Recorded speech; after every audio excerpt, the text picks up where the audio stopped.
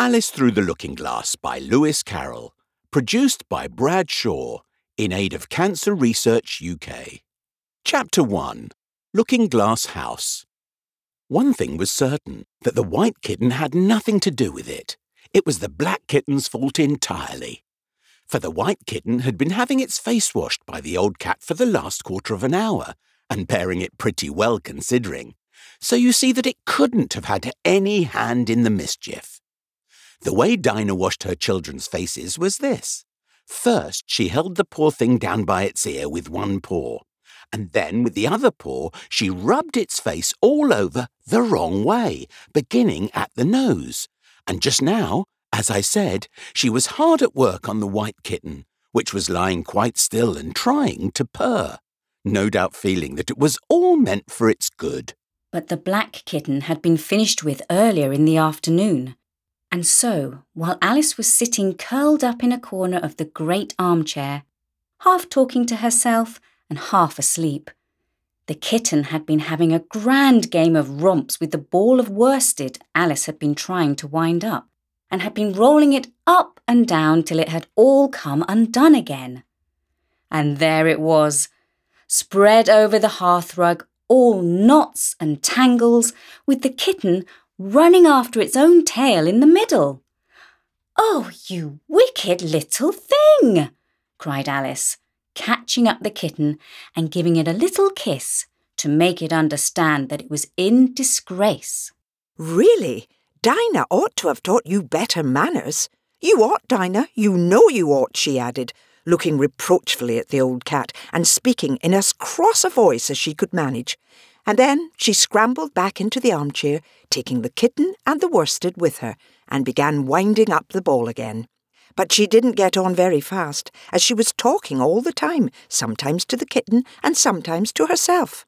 Kitty sat very demurely on her knee, pretending to watch the progress of the winding, and now and then putting out one paw and gently touching the ball, as if it would be glad to help if it might.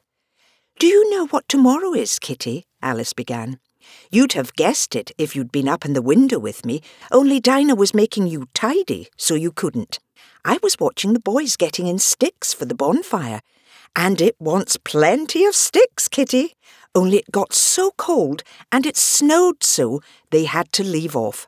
Never mind, Kitty, we'll go and see the bonfire tomorrow." Here, Alice wound 2 or 3 turns of the worsted round the kitten's neck, just to see how it would look. This led to a scramble, in which the ball rolled down upon the floor, and yards of it got unwound again. "Do you know, I was so angry, Kitty," Alice went on, as soon as they were comfortably settled again, "when I saw all the mischief you had been doing.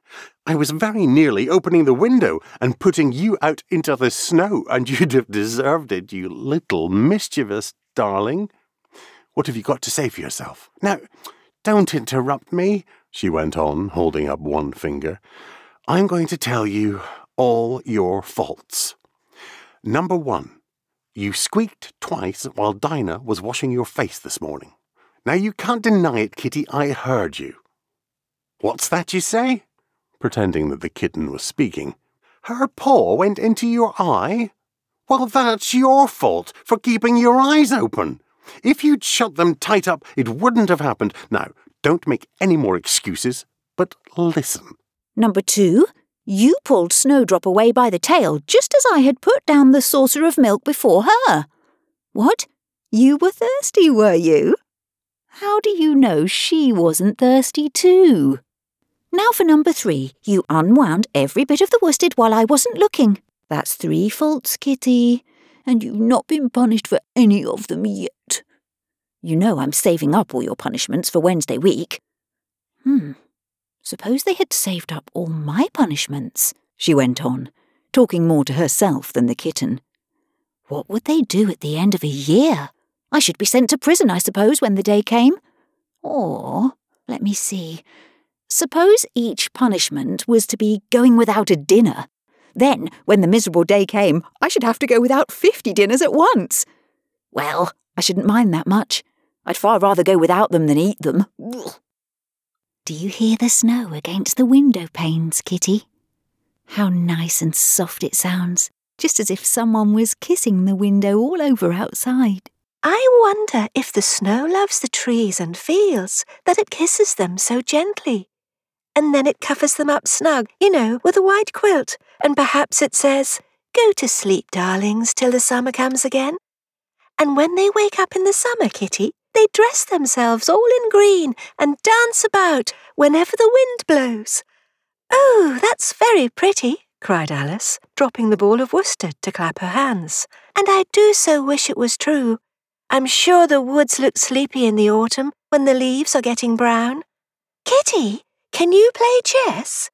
Now don't smile, my dear. I'm asking it seriously, because when we were playing just now, you watched just as if you understood it. And when I said check, you purred.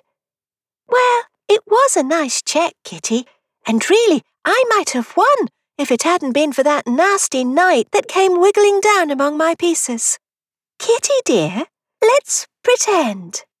And here, I wish I could tell you half the things Alice used to say, beginning with her favourite phrase, "Let's pretend."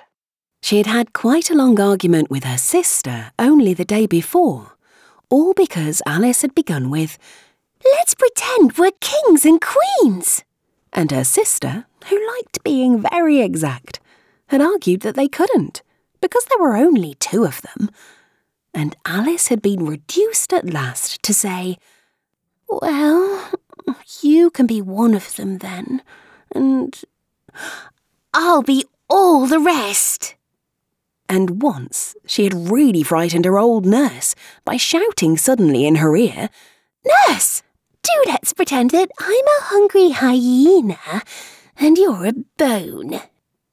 But this is taking us away from Alice's speech to the kitten.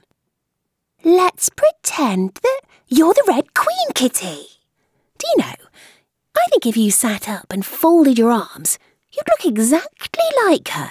Now, do try, there's a dear." And Alice got the Red Queen off the table and set it up before the kitten as a model for it to imitate. However, the thing didn't succeed, principally, Alice said, because the kitten wouldn't fold its arms properly. So to punish it, she held it up to the looking-glass, that it might see how sulky it was. "And if you're not good directly," she added, "I'll put you through into Looking-Glass House. How would you like that? Now, if you'll only attend, Kitty, and not talk so much, I'll tell you all my ideas about Looking-Glass House. First, there's the room you can see through the glass. That's just the same as our drawing room, only the things go the other way. I can see all of it when I get upon a chair. All but the bit behind the fireplace. Oh, I do so wish I could see that bit. I want so much to know whether they've a fire in the winter. You never can tell, you know, unless our fire smokes, and then smoke comes up in that room too. But that may be only pretence, just to make it look as if they had a fire." "Well then, the books are something like our books, only the words go the wrong way. I know that because I held up one of our books to the glass, and then they hold up one in the other room. How would you like to live in Looking-Glass House, Kitty?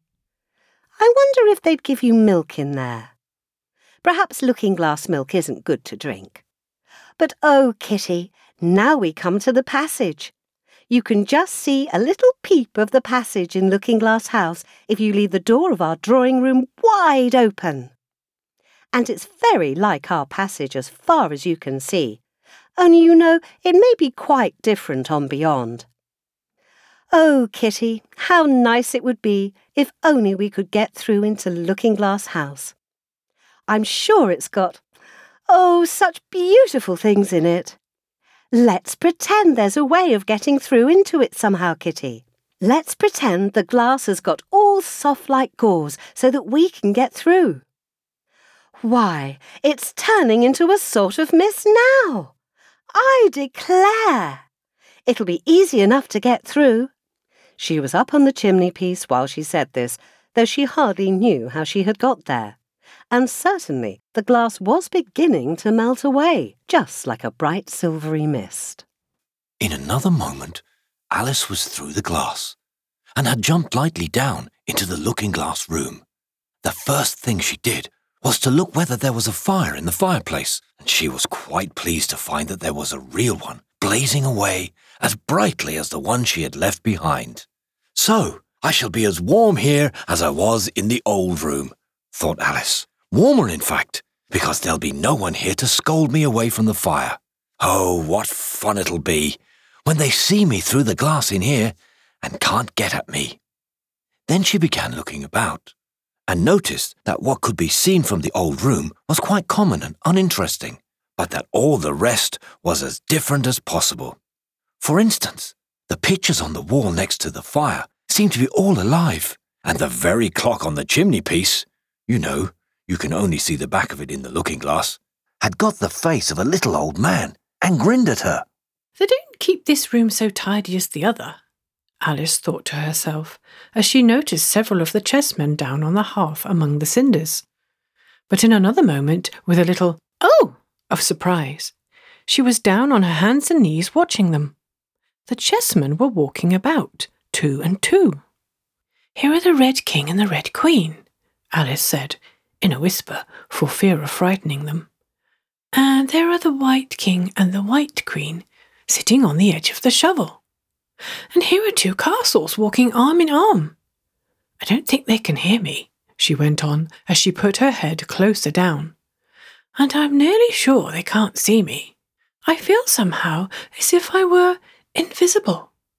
Here something began squeaking on the table behind Alice, and made her turn her head just in time to see one of the white pawns roll over and begin kicking. She watched it with great curiosity to see what would happen next. "It is the voice of my child," the White Queen cried out as she rushed past the king, so violently that she knocked him over among the cinders. "My precious Lily, my imperial kitten," and she began scrambling wildly up the side of the fender. "Imperial fiddlestick," said the king, rubbing his nose, which had been hurt by the fall. He had a right to be a little annoyed with the queen, for he was covered with ashes from head to foot.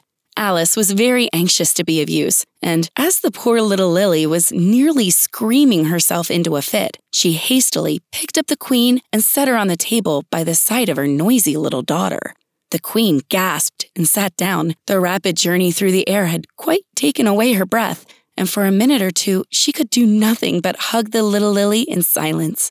As soon as she had recovered her breath a little, she called out to the White King, who was sitting sulkily among the ashes, "Mind the volcano!" "What volcano?" said the king, looking up anxiously into the fire, as if he thought that was the most likely place to find one. "Blue? Me? Up!" panted the queen, who was still a little out of breath. "Mind you come up the regular way. Don't get blown up."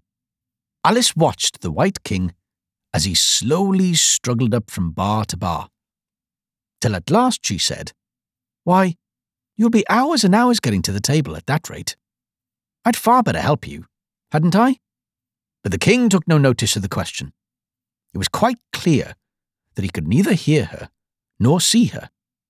So Alice picked him up very gently and lifted him across more slowly than she had lifted the queen, that she mightn't take his breath away.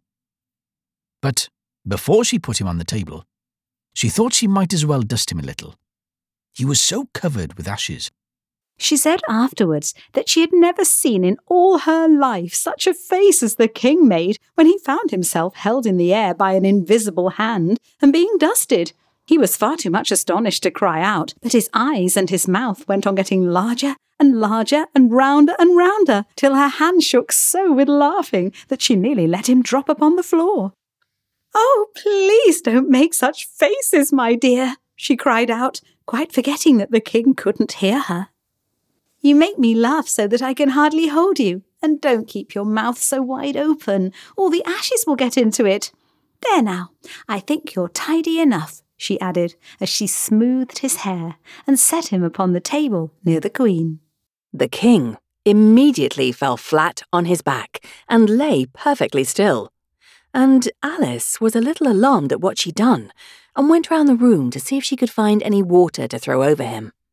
However, she could find nothing but a bottle of ink And when she got back with it, she found he'd recovered, and he and the Queen were talking together in a frightened whisper, so low that Alice could hardly hear what they said.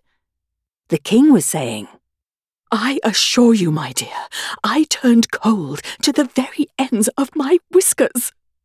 To which the Queen replied, "You haven't got any whiskers."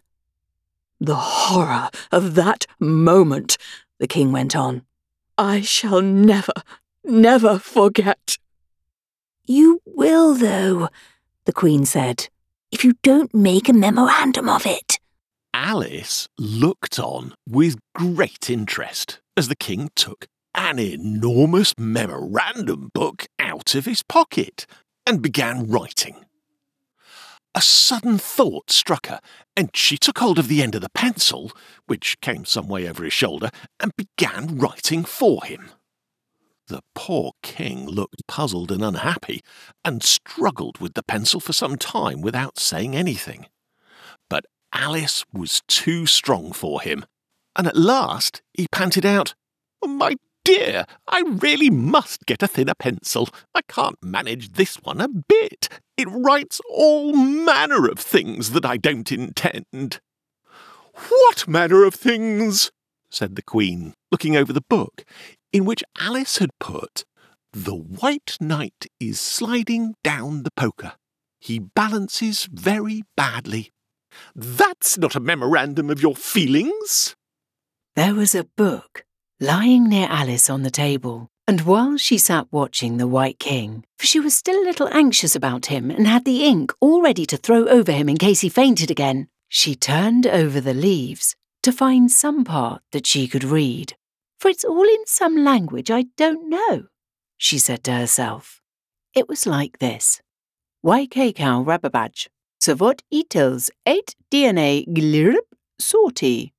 Ibo 8 Ni Elmbknig DNA Eri did. Sevil Grob 8 Eru Iesnimi Ilya. Parku the Tro Star Emom 8 DNA. She puzzled over this for some time, but at last a bright thought struck her. "Why, it's a looking-glass book, of course. And if I hold it up to a glass, the words will all go the right way again." This was the poem that Alice read. Jabberwocky. "'Twas brillig, and the slithy toves did gyre and gimble in the wabe. All mimsy were the borogoves, and the moanruths outgrabe. Beware the Jabberwock, my son, the jaws that bite, the claws that catch. Beware the Jub-Jub bird, and shun the frumious Bandersnatch." He took his vorpal sword in hand, long time the manxome foe he sought. So he rested by the tum-tum tree, and stood a while in thought.